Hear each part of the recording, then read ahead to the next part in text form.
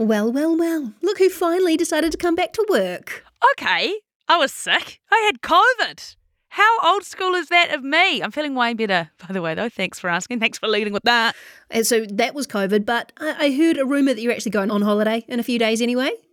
Look, we don't need to talk about it. Is that right? Just me here by myself. Unbelievable. All the Taylor Swift news that is passing our listeners by because you cannot show up to work. You talked about it when I wasn't even here. I've never been prouder. Actually, I did see a story that has made me think of you as well, because a husband in the US has created a makeshift swear jar where every time his wife mentions Taylor Swift or also Travis Kelce, she has to put 25 cents in that jar. So maybe we need something similar on this podcast for you, even though you're not here. We might need to go a little bit lower than 25 cents, but I reckon I could. I thought that was a bargain. If anyone brings her up, my antenna are ding, ding, ding, and I will source them out in the office. I'm obsessed, especially because he was in Argentina to watch her show, and the content is just there. But you know what? We could do it if you want. No, we're not. We don't have enough money for you to fill this Taylor Swift swear jar. But yes, we'll need a lot more money before we can get you to the Eras Tour. Anyway, let's get on with the show. Glad you're back. Kia ora, this is Newsable. I'm Jess. And I'm Imogen, and this is what's worth talking about. National Act and New Zealand First all campaigned on making huge cuts to our public service staff levels before they've even formally formed a government. Are we starting to see those come to life? What on earth is going on in Iceland? We speak to a volcanologist about the looming eruption. How do you prepare for a whale stranding? You have a dress rehearsal. We're chatting to the team doing just that. And Laser Kiwi has some competition. We'll tell you all about Laser Loon taking Minnesota by storm. We've got all that coming up in a moment here on Newsable. Newsable takes time and resources to produce. Please support our mahi and visit stuff.co.nz/support. The cost of living is biting deep and Christmas is fast approaching. But if you're a public servant, you're probably also worried about whether or not your job is about to go. National Act and New Zealand First all talked about cutting wasteful spending in government, National calling the system a bloated bureaucracy. Even Labour wanted to trim costs by 1 or 2%, while ACT wants to see 15,000 state sector jobs cut, and National has a target of an extra 6.5% reduction in spending. It's a lot of numbers, but please keep with me. It's also important to note that there are guarantees. Some services won't be touched at all, such as policing and healthcare. Now, Alex Davies is the Assistant National Secretary from the Public Service Association. She's with us now to talk all about this. Kia ora. Kia ora. Alex, what are your members telling you about how they're feeling in this limbo time? I mean, everyone keeps talking about, this is before Christmas, a terrible time for anyone to have job insecurity. I think it's pretty unsurprising that our members are feeling fairly anxious at the moment, that they've had a pretty long run up with some pretty intense rhetoric around their jobs, around their services they provide, around a whole range of things that are very important to them. So there's quite a strong level of anxiety. And it's probably worth noting as well that you're talking about a workforce that has, over the last couple of years, given their all, responding to COVID, protecting people from the impacts or the economic kind of turbulence that is ongoing, I would say, and people that have been reacting to some increasingly intense weather events. And to have now, right before Christmas, this level of anxiety hanging over them is pretty distressing, really. And sometimes it feels like an attitude as those lot in Wellington, isn't it? Are we looking at job cuts in just Wellington, or can you maybe explain who we're talking about when we talk about these public servants? Yeah, I mean, there are public servants right across the country, and people do seem to have this image of kind of people in offices in Wellington. There is no one kind of listening, or there's no public that doesn't interact with and receive support from the public service. Like maintaining our roads is public service. That image of kind of the Wellington office worker is not the majority of the workforce at all. Do we know how many individuals we're expecting to lose their jobs and what areas in? Mm-hmm. I have seen different rhetoric around numbers, but the scale of numbers that I have heard ACT or National talk about would not be achievable with small cuts. So stuff was leaked in email which showed that MB's already looking at the cuts and changes that are going to happen there. Do we know, or do you know of any other departments that you'd be able to tell us about? I mean, we know that across the board, different departments and different agencies are sitting down and going, what happens if, and how will we respond to, and can we keep a hold of this really important part, and if we had to cut, where would hurt services the least? Like, we know that people are trying to work that out now. We know that there are a range of agencies cutting things like, I think MB talked about support for a Christmas function. And you're talking about $20, $25 per person to get people together after what is universally a pretty difficult year, following a couple of difficult years. We know that those are being cut across quite a few different agencies. Would you be able to tell us which agencies? It's widespread. It's pretty widespread. Do you think we're going to start seeing more ministry leaks in terms of those plans and those potential changes that they're steering down? I wouldn't be surprised if that was the case. When you're talking about that scale of change, I don't think that can be done that quietly. Alex Davies from the Public Service Association, kia ora, and thank you for your time. Kia ora. A US state is currently taking suggestions for a new flag. We'll get to those later because some of them are, 10 out of 10, just absolute doozies. And while our 2016 flag referendum didn't go great guns, I think there's surely a few of us that didn't get to vote. I certainly didn't. I was living overseas at the time. So, hey, you know what? We're going to give us all another chance to vote. We want to know, do you like the New Zealand flag? Do not rerun this. We spent so much money on the first one. Get amongst our all-time favourite, a cult Instagram classic of Newsable. We'll have a poll up there. Chuck us a follow while you're there to never miss out on any other banger polls. Of course, just search Newsable NZ. And if you've got strong flag feelings, remember, you can always flick us an email at newsable@stuff.co.nz.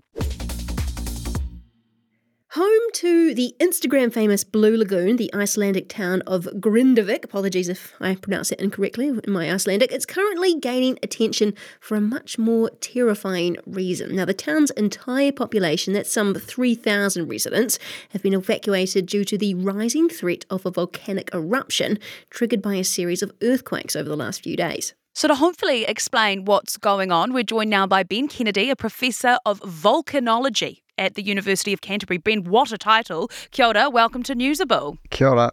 Ben, how can earthquakes increase the risk of a volcanic eruption? Or is it the other way around? Do volcanic eruptions increase the risk of earthquakes? So you can have different types of earthquakes. You can have earthquakes that are unrelated to volcanoes, and you can have earthquakes that are actually caused by the volcanoes.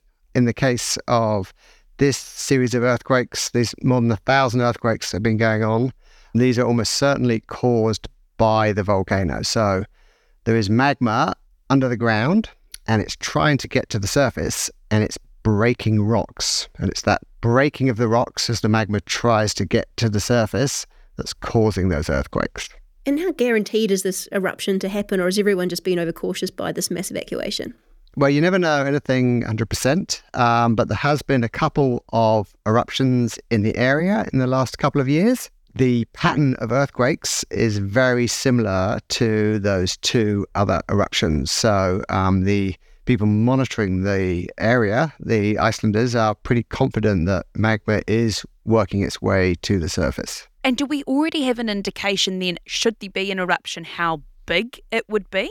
So you can look at how much the ground is moving. So the ground has actually been inflating as magma was accumulating a few kilometres down. And by the size of that bulge, you can kind of get an idea of how much magma there is there. I think they think it'll be a little bit bigger than the two previous eruptions that have been in the area, but comparable in size on the global scale.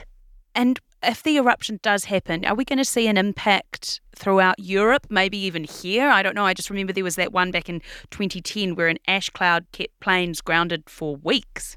So, yeah, these two previous eruptions that happened in the area, so they were just very local effects. So they didn't affect anyone at all. Even the locals in Iceland weren't really affected.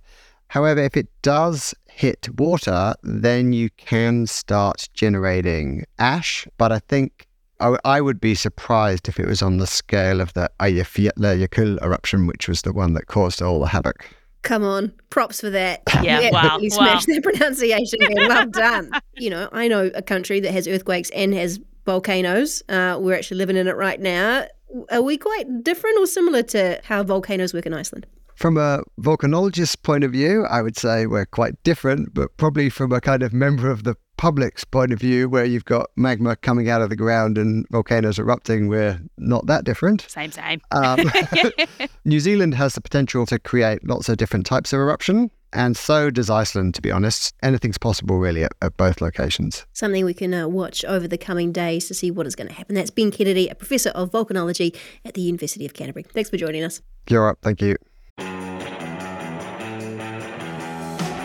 Kia ora, I'm Adam Blair. I played the great game of rugby league for the Storm, Tigers, Broncos and the Mighty Warriors. And I'm Goran Paladin, sports presenter and rugby league fanatic. I won a World Cup too. I played 51 tests for New Zealand. Yeah, he's a national treasure, people. Come on. Blairy and I, we're joining forces for a brand new rugby league podcast called League of Our Own. Each week we talk Kiwis across the NRL and of course everything was. All the big names, the big stories. And some of my own stories too. Well, if we can make them fit. We'll make time.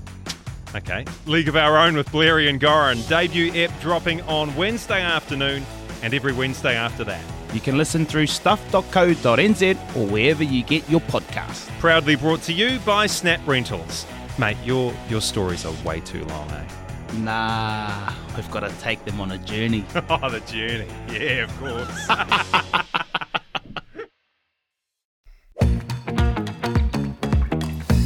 Laser Kiwi might not have succeeded in becoming New Zealand's new flag, but he or she has inspired the people of Minnesota, who are currently searching for a new flag of their own. Stay tuned for the chat on Laser Loon, and if you're liking what you're hearing and you never want to miss a bizarre yarn like this one, give us a like and a follow on your favourite podcast platform. A stranding of 7 pilot whales on Nelson's Rabbit Island over the weekend had locals running down to the shoreline to help. But thankfully, the whales were in fact inflatable dummies being used as part of a mock stranding so medics led by Project Jonah could practice their skills to be better prepared for whale strandings in the future. To talk this over some more, we're joined by Project Jonah's communications manager, Louisa Hawkes. Louisa, thank you for coming on the podcast. Now, it sounds like these were pretty believable inflatables if it had people from Nelson running down to help. We do our very best to give our volunteers the most life experience they can. So our inflatables are life-size and we fill them with water so they become life weight. So they're not pull toys and they're not things that people can just push over. We're talking anywhere between 200 kilos to 2 tons of animal. And can you talk to us a little bit about what happens in these mock strandings, getting an inflatable to refloat? Is it, well, you've just said you fill them up with water, but is it a little bit easier than the real thing? So this was our very first mock mass stranding exercise. We run one-day training courses around the country for people to learn how to help rescue whales. We wanted to take it one step further and make it more lifelike in a mass stranding situation. So with our 7 animals on the beach, we invited our local volunteers who had done the training down to experience what it was like turning up to a real life stranding, and we decided to launch this event in Nelson because of its proximity to Farewell Spit. Is there like a textbook ideal scenario in terms of number of volunteers, number of expert volunteers? Do you know what? Every stranding is different species of whales. So we've got 44 different species of whales in New Zealand. So we never know what kind we're going to deal with. We never know the weather conditions, the beach conditions, what dock staff are going to be there, what volunteers we have available. So while we have a dream ideal in our head, we always have to be agile to work with what we've got, who we've got, and where we've got it. I mean, ideal, you'd love 3 to 4 people per pilot whale and a cloudy day and an incoming tide. But I think you're asking a bit much there, Louisa. Yeah, ideal is not something that we often work with, but yeah, we respond to what we get. And do you think practices are going to make for more successful refloats? Because obviously we're heading into summer. Do more whale strandings happen over summer, and how may this help us get more whales back to where they need to be in the water? Absolutely. So when we're looking at the data for trends in strandings, we seem to have more whales closer to shore over our summer months. And so we tend to have more of those mass strandings occur. And so that's why we thought this is great timing to get people confident in these skills so that if and when it happens, they're ready to go. I mean, here in New Zealand, we have 300 whales stranding on our shores every year. And a lot of those are just 1s or 2s or small pods, but we do unfortunately get those really large pods of anywhere from 50 to 100 to a couple of hundred whales. And so if we can get our resources ready to go and feeling confident and people engaged, then it's a better chance for the whales. Amazing stuff. That is Project Jonah's Communications Manager, Louisa Hawkes. Thank you so much for your time.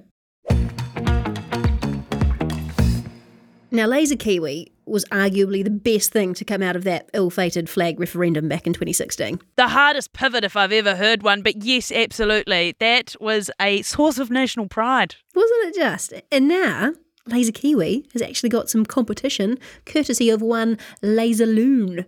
What did you just call me? What's a loon?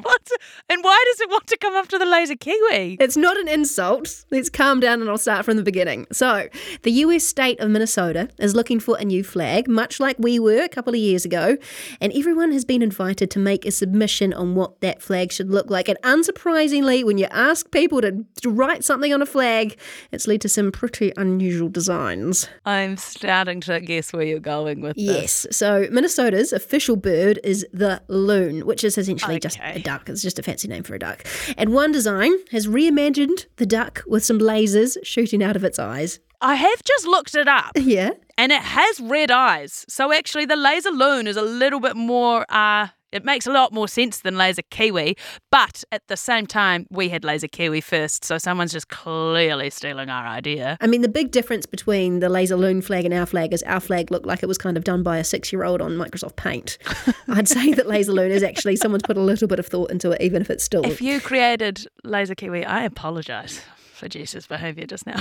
Oh, and you're like this. One person's actually just submitted a picture of their dog as a potential option for the flag. Yes. Just a JPEG of their dog.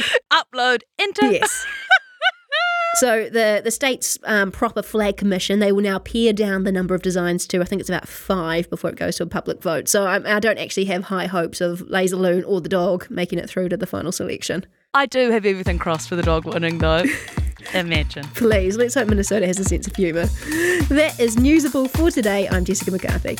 And I'm Imogen Wells. We'll catch you tomorrow. Have a good one. Was this episode of Newsable usable? Then back NZ News by making a financial contribution at stuff.co.nz/support.